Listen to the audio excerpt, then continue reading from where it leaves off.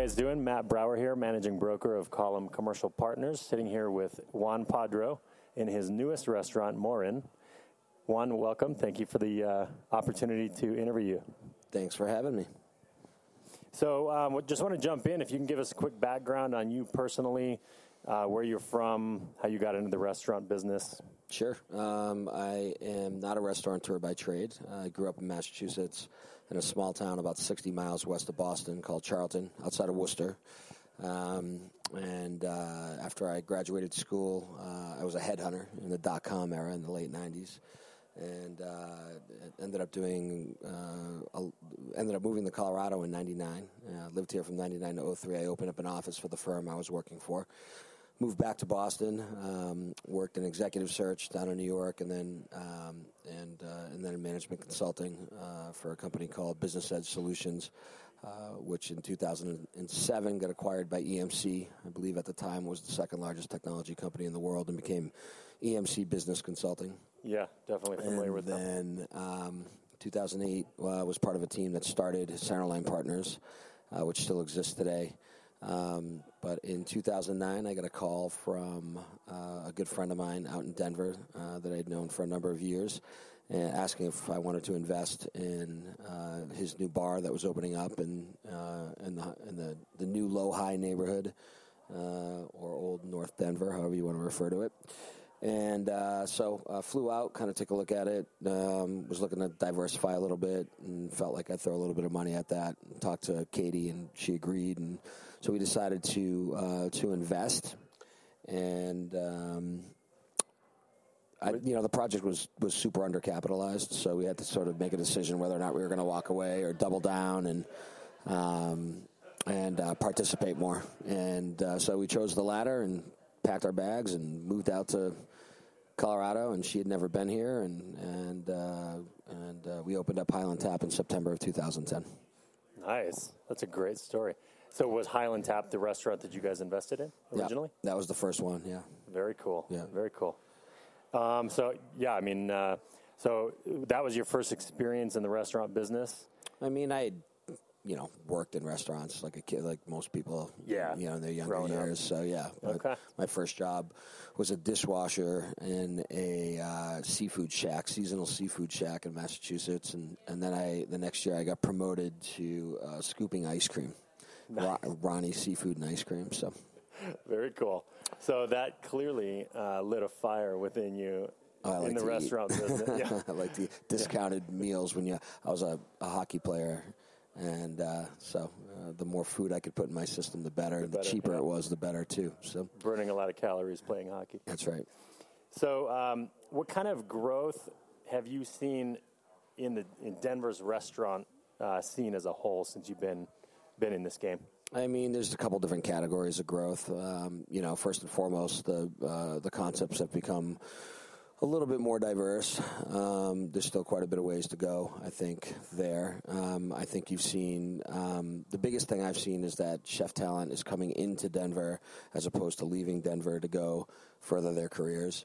We've got a couple restaurants where, like, for example, at Senor Bear, Sebastian Ramirez is from San Juan and Puerto Rico, and we've got Marin. We've got a couple guys that have moved out from New York and San Francisco, and typically or historically you would never have seen that because the restaurant scene just wasn't at the level of those big cities, and there weren't the programs in place, front and back of the house, and not that there weren't good restaurants, there just weren't. If you're a career chef and you want to make your mark and you want to push food forward, it wasn't a very progressive restaurant city, and I think that has changed.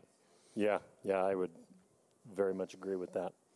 And what do you think is driving that change, that growth within Denver? I mean, the entire city's grown, right? I mean, there's a lot of people that have moved in here, but we had a 4 or 5 year run where about 100,000 people a year moved into the state, and into the city of Denver, probably 15,000+ people a year, and I think it's still probably 10,000 a year moving into the city. So, and a lot of these transplants are coming for. It used to be you would come to Colorado because you wanted to be in the mountains, and people are actually coming to Colorado because they want to live in Denver now. And I think industry's gotten more diverse. Boston, New York, L.A., San Francisco, incredibly expensive places to live. I know we think Denver's expensive, but it's not even close to those cities. And so you have a lot of people from those areas. And, there was just a pent-up demand for different styles of food. And you've brought, I think there's some diversity. Unfortunately, that doesn't exist downtown, but, in the peripheral areas of Denver, there's good diversity and cool ethnic restaurants and things like that. Yeah, great. And speaking of diversity in restaurants, we're going to give us a quick summary of all of your restaurant concepts that you currently have and maybe what you're working on. Yeah, sure. So I'll say that, some of these we own outright, and some of them we're partners in and things like that. So we have two groups. We've got the Tap and Burger group, which has Highland Tap and Burgers, Tap and Burger at Sloan's Lake, and the newest one in Bellevue Station in DTC. And then we have what's called Culinary Creative, which is a group that does conceptual development and financial and operational management on the consulting side. And then we have some concepts. So if you're familiar with Bardot, which is our Italian concept. My favorite restaurant in Denver, yes. Thank you. Senor Bear, which is a Latin-inspired concept. We're partners in 7908 in Aspen, which is a late-night supper club, sort of in the vein of Studio 54 or El Morocco or some of those old great supper clubs. And then, our newest one was we opened about 5 weeks ago called Morin, which we took over the Wazee Supper Club, which is the oldest restaurant in lower downtown, and we changed it into a modern French restaurant. And in December, we open up Ashkara, which is our Israeli Mediterranean restaurant, which will be right next to Senor Bear on 33rd and Tejon, and we're pretty excited about that one. Another great concept in my neighborhood. I cannot wait. Very cool. So your hands are full, obviously. Can you tell me if you know how many people entirely you employ? As of yesterday, I was told 387. Nice. So, probably one of the larger employers in Metro Denver, I have no idea. Yeah. No. I think the majority of companies here in Denver are, less than 100 people. So. Wow. Yeah. All right. So what would you say the most important factors are that you look for when opening a new restaurant? You clearly have something magic that you put together. All of your concepts seem to be fairly successful. Is there anything that you make sure that you have in all of your concepts when you're opening up a new restaurant? Well, I've got great partners. Katie does the financial management, and she spent a decade at Wellington Management, which was an institutional investment firm in Boston, and she's a CFA, and she has her master's in mathematics from Harvard. She's smart, and she allows us to make good financial decisions, and I think that's really important in any business, but in restaurants in particular, because there's so many other factors that are involved. And putting all those factors together so that you can make an educated decision is really important. We've got great chef talent. Max is my chef partner, and pretty simple. He's the best chef in the area, and I think you're always at an advantage when you have that. But we've got a good roster of chefs. We're super deep in high-level talent, and we're pushing food forward. And I think a lot of people want to work for our group because of that in the kitchen and because of Max. And so we have the staffing sort of in order. So I think that's important. My job is sort of on the deal side and dealing with investors and realtors and lawyers and making sure that we're putting deals together that are sustainable, both short and long term. And so for me personally, the success of your business, if all the other things, all the controllable things are being taken care of, really comes down to what kind of deal you have and what your relationship is with your landlord or your other partners. So we look for, just good real estate partners. I think are super important. So great, yeah. And what I heard a lot in what you just said comes down to the team, both people you're working with on a daily basis and everyone you surround yourself with to pull a project off. Correct. That's great. All right. So what advice would you give to others looking to open a new restaurant? I mean, I think a lot of times when I look at people opening restaurants, and obviously that's happening a lot in Denver, they're very, very, very concerned with just one element, whether it's food or whether it's a cocktail bar or whether it's wine or whatever. And restaurants are much more complicated than that. There's a lot of goods and services and a lot of moving parts. I don't care how good your food is. If you don't have the right people executing your business model, you're going to fail. I don't care how good your business model is. If you don't have the right real estate and you don't have the right real estate partner, you're going to fail. And there's a lot of you've got to spend a lot of time on that stuff because a lot of people are overpaying for real estate and they're passing that bill down to retailers and restaurateurs. And there's going to be a lot of empty restaurant space in Denver because people just can't afford to operate, with these numbers. And they're not forward thinking. They don't understand the law. For example, minimum wage in the front of the house goes up $1 a year in Colorado, which, at a place like TAP cuts $50,000 off of profit every single year for us. So if we were to stay stagnant, right?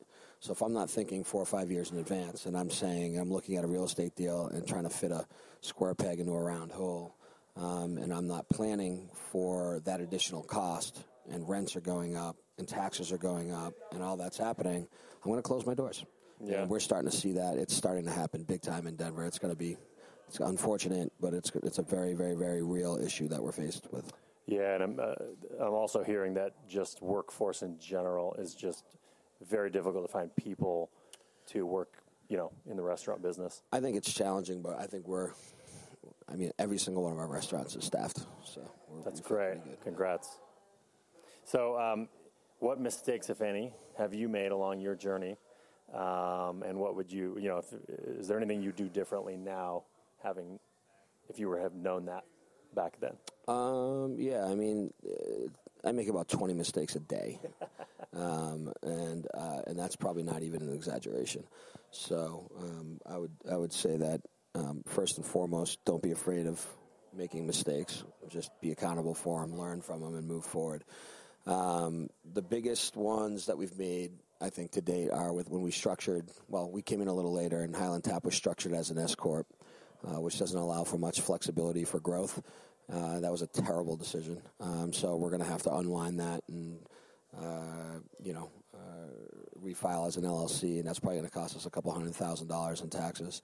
So I'm not loving that at all. So that's probably number one on my list of things. And then I would say number two is I would say with some of the deal structures, and you have different.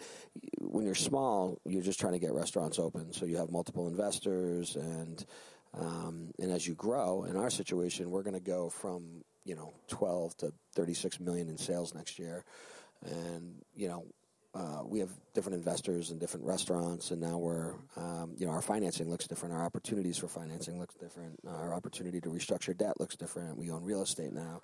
Leveraging that, and when you have different investors kind of across the board, and everybody wants their friends and family to be involved and stuff like that, you can't cross collateralize and leverage as well. So I would say that's probably another thing that we're unwinding right now and fixing, but that takes time and money, and so I would be conscious of how you structure your deal. Sounds like the larger you get, the more complex things are getting. Super complex. And congrats on the massive increase in revenue you're anticipating over the next... Yeah, those are signed deals. That's just revenue that we're doing now with the restaurant. We opened, 4 restaurants. So that'll just... And they're bigger ones, and so... Yeah, that's great. Yeah. That's great. So looking long-term, what's your long-term vision for yourself, your company?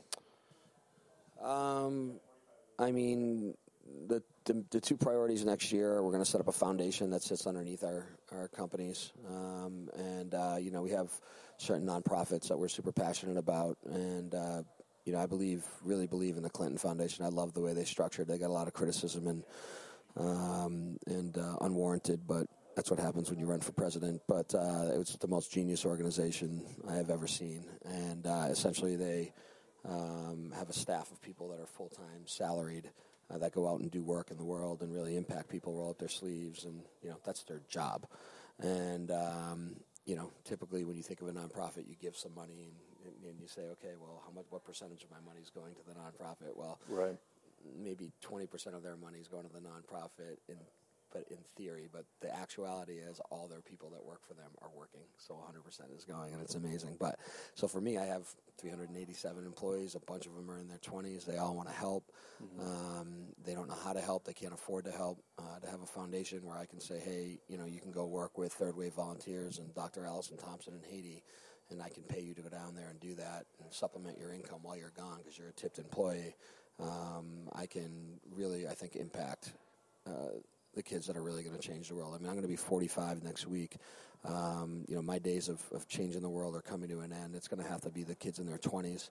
So I think we have a responsibility to really support those kids and put them in positions where they learn empathy and emotional intelligence and learn how to lift people up. Wow, that's great. And, I will say that one thing that has struck me about you personally is when Puerto Rico got hit by the hurricane and all the power went down. I did see that you personally went over there. Yes. Spent a lot of time and energy and work and labor impacting that. I did 88 days down there. Wow. So, which was pretty incredible. Practice experience. What you preach. It's great. Yeah. I'm not money always helps, but that's, once it leaves your hands, you forget. And I can tell you, flying down there and being a first responder down there was definitely gives you a different perspective, and I think it just by being there makes you a better human being. So I'd like to pass that along to the kids that work for us. So. Great, that's great. Cool. Well, so these next few questions are meant to be rapid fire. I'll just they're all about you personally. Sure. So who is your hero? Jack Kennedy. Favorite news source? Or sources? Comedians. Nice. All right. I like that answer. Favorite book or movie? Favorite book? The No Asshole Rule. How about? Written by a Stanford professor doing a year at Harvard Business School. Everybody in business should read it. It's amazing. That's great. How about favorite quote? If you are the smartest person in the room, you are in the wrong fucking room. Love it. Favorite technology?